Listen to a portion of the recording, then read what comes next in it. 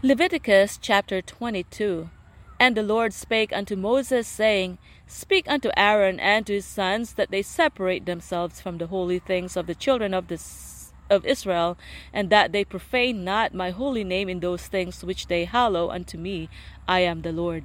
Say unto them, Whosoever he be of all your seed among your generations, that goeth unto the holy things which the children of Israel hallow unto the Lord, having his uncleanness upon him, that soul shall be cut off from my presence. I am the Lord. What man soever of the seed of Aaron is a leper, or hath a running issue, he shall not eat of the holy things until he be clean.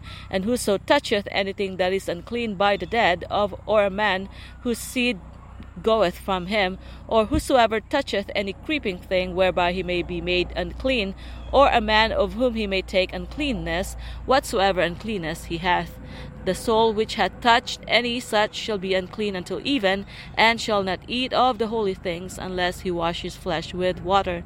And when the sun is down, he shall be clean, and shall afterward eat of the holy things, because it is his food. That which dieth of itself, or is torn with beasts, he shall not eat, to defile himself therewith. I am the Lord. They shall therefore keep mine ordinance, lest they bear sin for it, and die before, if they profane it. I, the Lord, do sanctify them.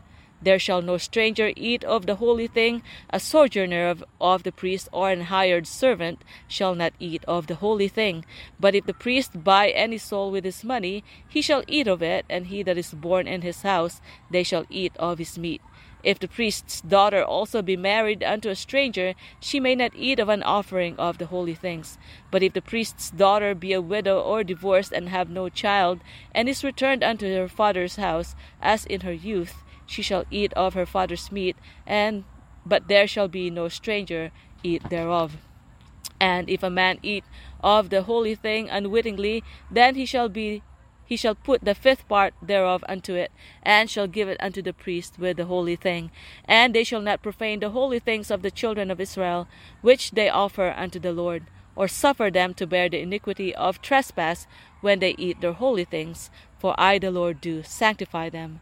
And the Lord spake unto Moses, saying, Speak unto Aaron and to his sons, and unto all the children of Israel, and say unto them, Whatsoever he be of the house of Israel, or of the strangers in Israel, that will offer his oblation for all his vows and for all his freewill offerings, which they will offer unto the Lord for a burnt offering, ye shall offer at your own with a male without blemish of the beeves of the sheep or of the goats.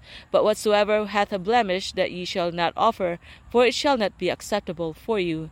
And whosoever offereth a sacrifice of peace offerings unto the Lord to accomplish his vow, or a freewill offering in beeves or sheep, it shall be perfect to be accepted.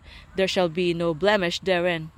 Blind, or broken, or maimed, or having a wen, or scurvy, or scab, ye shall not offer these unto the Lord, nor make an offering by fire of them upon the altar unto the Lord.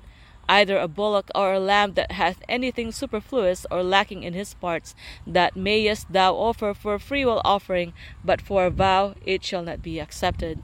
Ye shall not offer unto the Lord that which is bruised, or crushed, or broken, or cut, neither shall ye make any offering thereof in your hand. Neither from a stranger's hand shall ye offer the bread of your God of any of these, because their corruption is in them, and blemishes be in them, they shall not be accepted for you. And the Lord spake unto Moses, saying, When a bullock or a sheep or a goat is brought forth, then it shall be 7 days under the dam, and from the 8th day and thenceforth it shall be accepted for an offering made by fire unto the Lord. And whether it be cow or ewe, ye shall not kill it, and her young both in 1 day. And when ye will offer a sacrifice of thanksgiving unto the Lord, offer it at your own will. On the same day it shall be eaten up. Ye shall leave none of it until tomorrow. I am the Lord. Therefore shall ye keep my commandments and do them. I am the Lord.